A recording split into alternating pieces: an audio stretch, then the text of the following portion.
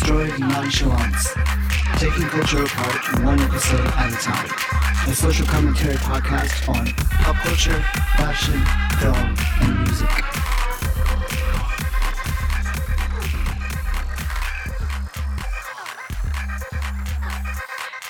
Hello, welcome back to Destroyed Nonchalant. This is a bit of a return after a pause that we took, a break. I felt like it was important that if I were going to participate in a conversation and do it fully and engage, then I needed to know what to do with the feelings of anger I was feeling, the frustration, the concern for what I'm seeing like out in the world, the empathy that I was feeling. I needed to take a break and I needed to kind of figure out where my head was at and where it's at right now. So I'm okay that we took a break. How are you with this, Rick? How are you doing right now? Where's your head been for like the past few months? I'm just living like everybody else is, maybe with a little bit more privilege, but it's kind of like, it just feels like borrowed time all the time when you sit down and think. So tell me what you mean by borrowed time. Just maybe that can help frame the conversation that we have today. It just feels like things are hanging on a thread a bit. Like, okay, things are holding, but like what kind of things could break. I don't know. Everything. The system, the financial systems, the work systems, the living, just societal things that go with the societal contract, like you pay rent how to caught live up in a are place. You in this? What? How caught up? What's your investment in the system? How much are you embedded in this system? I don't know. I mean, the system is what's allowing us to be and do what we're doing right now. So everybody's entangled in the system unless you live out in the woods. Right. And so are you feeling like your own connection to work and society and everything are hanging by a thread? I think everything is hanging by a thread. So if you try to like thread the needle and start sewing, it doesn't seem like there's anything solid on the other side to sew into. Right. Like, okay, well, everybody knows, do this, and then, you'll succeed in this way, or follow this, and the solid pat answers. It's just like kind the formulas of, that everyone's been used to. You don't know what's going to be in the other side of all of this, and so it's hard or when we'll even get to the other side of all of this. I mean, we're in London right now. The numbers for COVID are down. We're not seeing the rioting, the rebellion that we saw like coming in waves a couple of months ago. But family and friends, they're over there in the States, and the numbers have not gone down in the States. And you see an escalation of almost every kind of tension you can imagine in the States.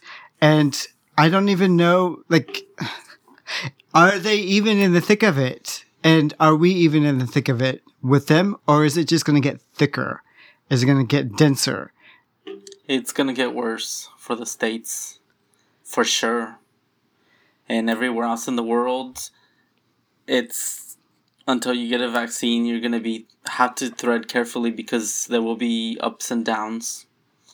And if this is something that people are going to have to live with from now on, right? Well, people don't just get used to something right away. So no. Some people are going to have to get hurt and learn. And that's going to hurt other people, unfortunately. And we're seeing a lot of that. How many deaths did we see? What were the numbers for the States? We just saw them today. It was like 1,000 people. The last 2 days, it's hit a high of 1,100 deaths. So that's 2,200 in 2 days. Dead. People are just gone. And probably today, they'll be very close to that number.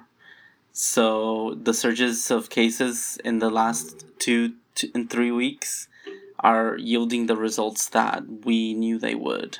Right. Which is a lot more dead people. And, the numbers that we see are always underreported. So it's probably a lot worse than people know, but it's already what do people do know is really bad. So Yeah, I mean, yeah, because we do know that there's some underreporting going on. Here in London today, the law just kicked in that you have to wear a mask when you're indoors. Because I can say, like, the last time I went to a store, it was maybe 20% of the people inside who were wearing a mask, and the huge majority of people weren't, from the coworkers to the customers. They weren't wearing a mask. But you said you went into a store today, this morning, and everyone from the employees to the customers, they were all wearing masks, right? And it's the law now. It's a small convenience store, and it's not telling of everything, Right. But everybody was wearing a mask. I don't think that the same arguments about freedom or whatever the hell are happening. They haven't taken root here like that here as in the UK. far as we know. But, I mean, truthfully, we're not engaging with the people who would be articulating those kind of opinions. But you see them every day. You see videos of them all the time. Yeah. So it's not like anecdotal evidence. You see a video of a person moving their mouth and freaking out, spewing their argument. And it's the whole Karen phenomenon, like the angry white woman phenomenon. That's taken on a life of its own. Taking on a life of its own is the whole Black Lives Matter movement, which has been really important. And over the past few months, I've learned what was meant by defunding the police. I've learned about fatality rates and, you know, the higher proportion of Black people who are abused and murdered by cops, the systematic racism, the problems that have always been there, but have been relatively easy for some populations to ignore. That's actually more of what I started just wanting to be quiet and listen to, thinking and thoughts around that. But you weren't always just quiet, and you are able to write down some thoughts in a very smart way about what's going on. Yeah. It wasn't because we did record that podcast, but there was a podcast that we recorded, that wasn't just it. And the whole point was, yes, you need to read and learn and do the homework, but being quiet and going into a corner was not what we did. No, I think of it more as processing. Not what you did. More as processing. Like, okay, I knew what my gut reactions to everything were, and I went and posted on social media and everything, and then it felt like, okay, this is so clear cut, so black and white, and just so, like, easy to see. At what point does it just become repetitive? And like, how much am I going to like continue to say just how I see things, which I'm perfectly willing to acknowledge that it's not perfect, as I'm not like flawless in how I see things, but I can understand the basic arguments that are being made. And I just wanted to get it out there. And to me, it was very clear. It's almost like the people who don't want to get the message are clearly obviously the people who don't want to get the message. There's no way you couldn't have heard it by this point. And now it's a matter of what's going to be done about it. Because I just don't think like people are going to be convinced through social media about, you know, through rational argument. And I mean, they can be shamed, of course, through, you know, like these videos showing these crazy out of control Karens. Well, I think social media has been very powerful in amplifying. Yeah, no, it has. And into keeping, I mean, it's definitely a double-edged sword. It's not the same way that it was for 2 months there. Yeah. But what it did to heighten everything to that movement. Right. And to educate people and to have everybody speak about it. Like, you can kind of like say, well, you shared a story and whatever. Okay, that doesn't really do anything, but that's one of the puzzle pieces. It gets at least a lot of people on the same page. It makes it so loud that nobody can ignore it. And that's one way to amplify a message. It's not the only way, and as we saw on the streets, it wasn't the only way, but It's very valuable still. And it's very hard to get a stable frame of mind, I think, when social media is always there to provide you with a fresh take on problems that we know are there. And well, that's why you get smart about how you sources from eat everywhere. Yeah. And it's not just like if Twitter didn't say it, or if Facebook or if Instagram didn't say it, then I guess it doesn't exist. Right. So what sources do you go to? The most reliable for you?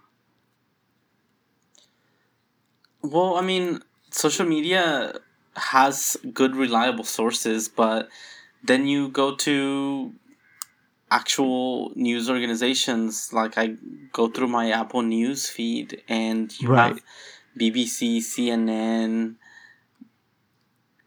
I don't know. I mean, Huffington Post is one that I check all the time. And Huffington Post.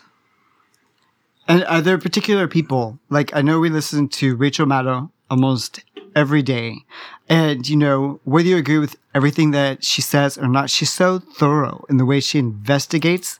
And I mean, it's hard to disagree with how she puts together an argument because she's just so detailed in it. And I love listening to Rachel Maddow. That's a reliable source. Who are some others that you... Stephanie Miller. And 1,000 podcasts that you play on a loop. Every morning we have. But if you're going to listen to a pundit go and theorize about what they're listening to, reflect on it, give an opinion, then it should be one that makes you think about something that you haven't thought about before. And if they do it with some credibility, like they have a record of providing good conversation around a subject, or if they've done something like work in the Obama White House for a number of years, then these are people who can take something that's just a headline to a lot of people and turn it into like a flesh and blood story that engages you, and it gets you beyond just the headline. And then you get their expertise behind the scenes to make it come alive a little more. That's one of the reasons why I like the podcasts. Because then they can just talk. Did you never get sick of them? I get tired of, because I subscribe to NPR podcasts and they'll do like an hourly update, and a lot of times those stories get rehashed. So the first time I've heard it, it's good, but they repeat a lot. But you know, I think that used to happen when people listened to like the radio and television and got their news that way, because you would get repeated news stories and with maybe slight updates tacked onto the end. And that used to happen a lot, I think. And honestly, I can say that I don't always give every podcast my full attention. Sometimes I just like to hear intelligent people talking in the room, and it's almost like it's soothing in a way.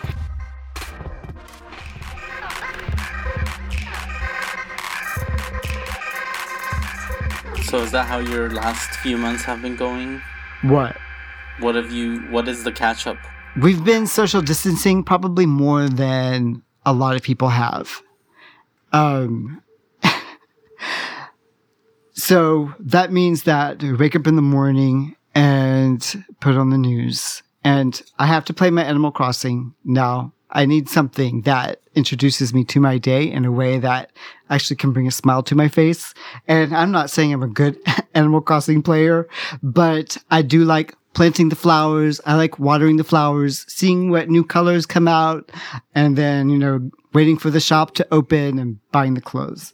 Fine. So make my coffee, sit down, and play a little bit of Animal Crossing to get my day started. And before too long, ideas start popping into my head about my research, which I've continued to work on every day, and I can go more into that later. So I'll get up and put the Animal Crossing down and start seeing how the computers are running, because I'm my own IT person and I have a lot of data related to my research, a lot of songs and music and everything that I'm really interested in. And anybody who knows this knows that our Wi-Fi has been terrible for most of this lockdown.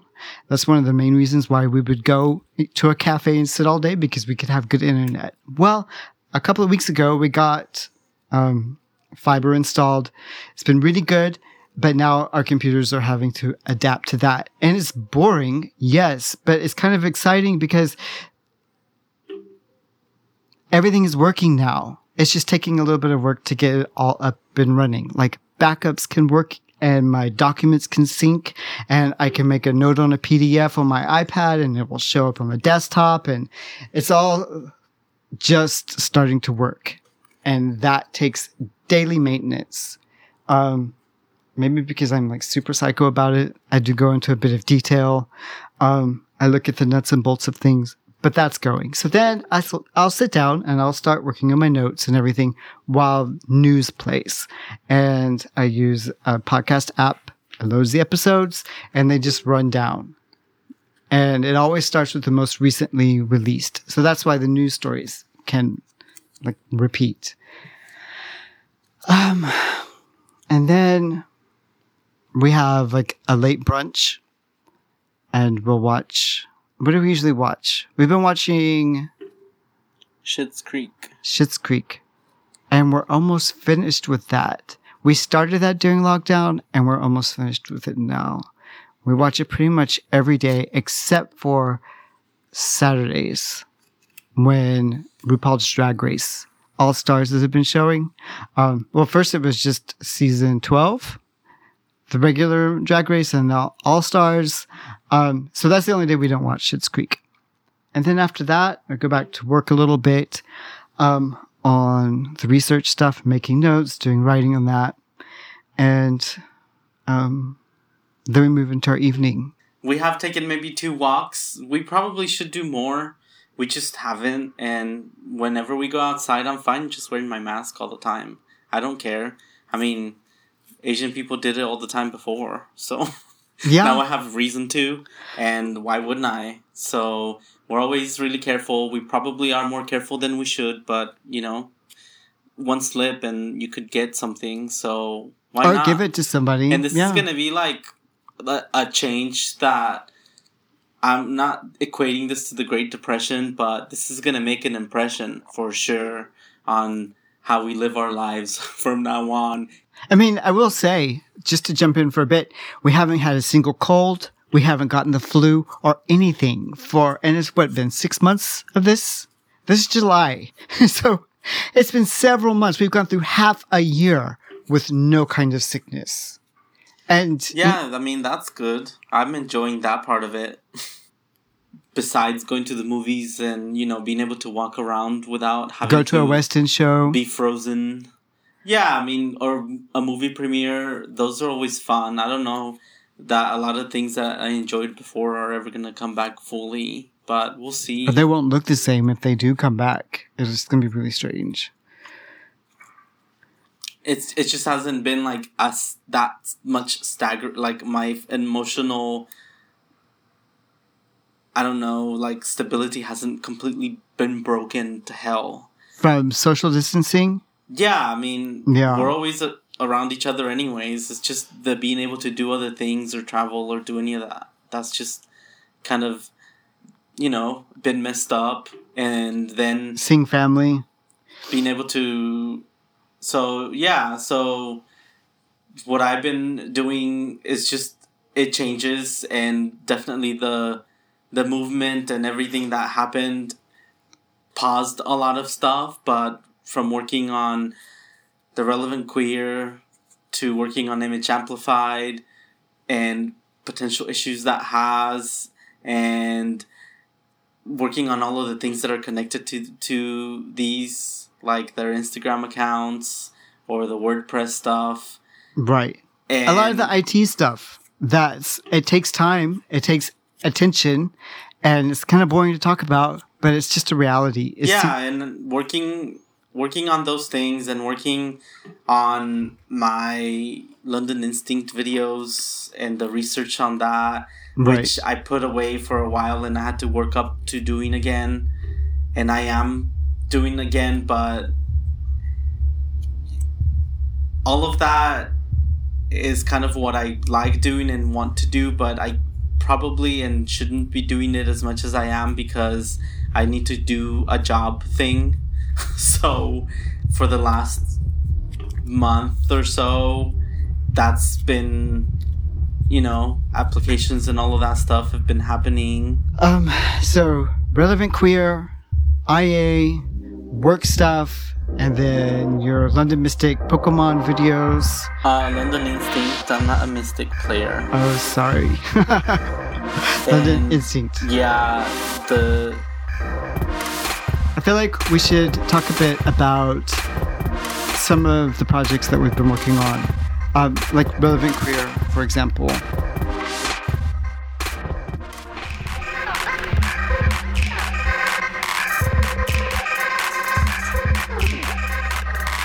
I feel like in times like these, it's really important to draw focus to good examples of what people have done in the past and what it was like for them. So with Relevant Queer, we look at to kind of draw attention to what it is that they do. So Rick, who are some of our recent RQ highlights, Relevant Queer highlights? Well, the last three were Arthur Lawrence, Michelle Aboro, and Ruth Ellis. Okay, so Arthur Lawrence. He was a writer and a director for stage and screen. So West Side Story, Gypsy. I mean, Gypsy's one of our... We just love Gypsy. Yeah, we saw them. I don't really like West Side Story. I'm not that familiar with it. I never got into West Side Story either. It's supposed to be like Romeo and Juliet, but gangs.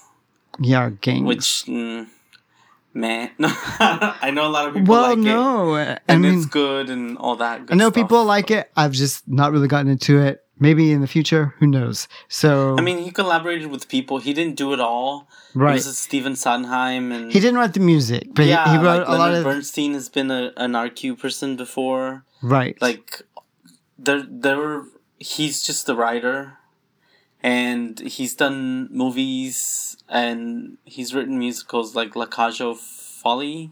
Is that how you say it? Fall?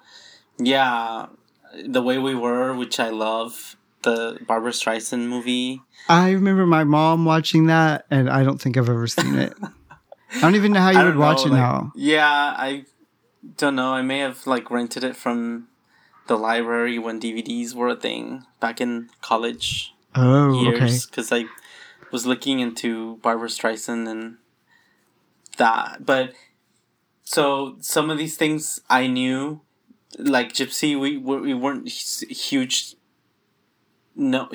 fans or knowing of it until we saw Imelda Staunton. Yeah, because we like Imelda Staunton. And so we saw her at the West End, and we've experienced some of these things, never knowing that this man had originated a lot of these things. Wait, we've the musicals and the plays that we were going to go see. Yeah, the movies, written these movies, and it's such a shame. And he seemed to me like somebody who really didn't care about big praise. He kind of just had these stories in him. Right. To do or to go off of. I mean, he didn't come up with Gypsy from his mind. It was based on Gypsy Rose Lee's book, but right. But he shifted the focus from the daughter who's a stripper to the mother. Yeah. So I mean, a lot of the times a writer is discounted, and which was one of his biggest complaints. Yeah, with working in movies and everything, is that the scriptwriter would be discounted. And the fact that he was queer and pretty much out. Right. Living his life and working and being successful. I don't know. I mean, it's a shame that a lot of people don't really know about that history. So I really liked finding out about him and the things he's done. And his opinions were a little radical, and he was a bit bitchy. Well, yeah, no, he was. Very, he had a reputation for, being quite acidic and everything. But, I mean, come on. It's not that rare. I don't know that he always lived his life in a measured way. I think towards the middle where he was doing all of these things, he had to measure it a bit more, what he said, how he promoted things, in order to get them made and to, right, have something that he did with his life. But there was a point where, whatever, I have my opinions and this is how I work. And he worked pretty much like almost up until the end. Yeah, he was really older and he was still putting up the, what was it? The Patti LuPone was one of his last Gypsy productions, which won him Tonys and all kinds of things. Every time he took to directing the production of Gypsy on the stage, it would win Tonys and everything.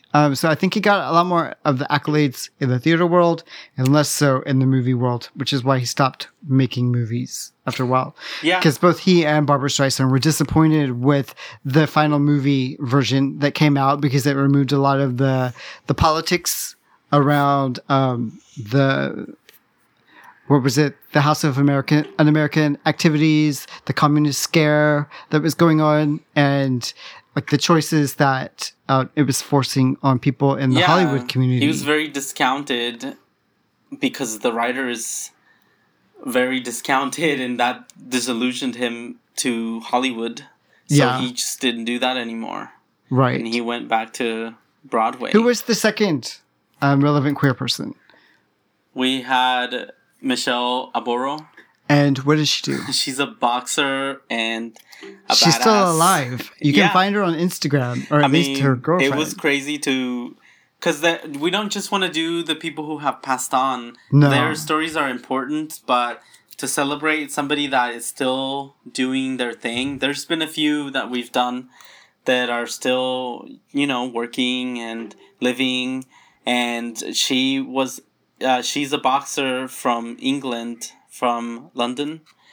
And, her family was Nigerian, right? And and her mom was from London. So, I mean, she had a big uphill thing for being a female boxer, and she was never she retired undefeated, and she defended her title 3 times, I think. Right. And there's a lot of details about boxing terminology of that world. The sports. But she was undefeated. She retired undefeated. And I mean, to find out that up until 1996, women in the UK were not allowed to box, that's just crazy. I mean, that's not very long ago. And, she had to go to Europe, to Germany. She was doing kickboxing or MMA, and she secretly learned boxing and everything on the side as a secret strategy for beating her MMA opponents. Mm-hmm. And so she was learning boxing even though she wasn't supposed to, and that's one of the things that allowed her to be an undefeated MMA fighter. Is that what they're called? And then when they finally made boxing legal, she was able to go into that arena, and she remained undefeated. Yeah, and she married and lives in China, in Hong Kong. Right. Well, I think she's in Shanghai and her wife is in Hong Kong. Because of COVID. It's weird to read about. It was an ESPN article where, she opened up a gym over there, and I think she has 2 of them, but her talking about how careful they need to be and the precautions, and seeing her with a mask, and seeing her talk about her wife and not being with her since they were separated because COVID all started back in January in China, the biggest flare-ups. So all of that, she had been separated from her wife for a long time because of it. So that is so hard. It's all very for her wife and child, because they have a little girl. And I don't know. I mean, she has a few documentaries, and it was interesting to see a bit of that. And I don't know, people like her should be more celebrated because, reading about her and her undefeated status. Right. Like Rocky had that. There's very few undefeated champions, and there's all those Rocky movies. Why aren't there some movies about her? I think her life would be really interesting to turn into a movie. I mean, and who knows? I don't know. I don't watch a lot of boxing movies anyway. Maybe there might be something out there that's been kind of inspired by her.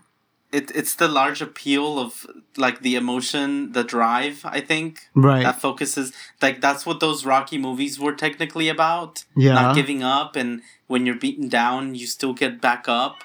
Right. I think. I don't know. I think I saw some, maybe, or that's as far as like my interpretation. So the fighting spirit, basically. Right. Why can't they do that for her?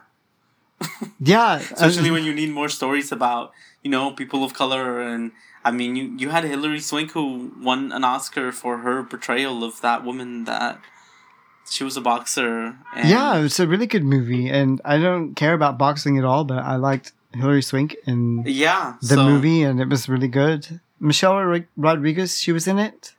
I think so. Okay. If I'm thinking of the right one. Okay, so the third person is Ruth Ellis. Ruth Ellis. And that was, just yesterday, right? Yes. Okay.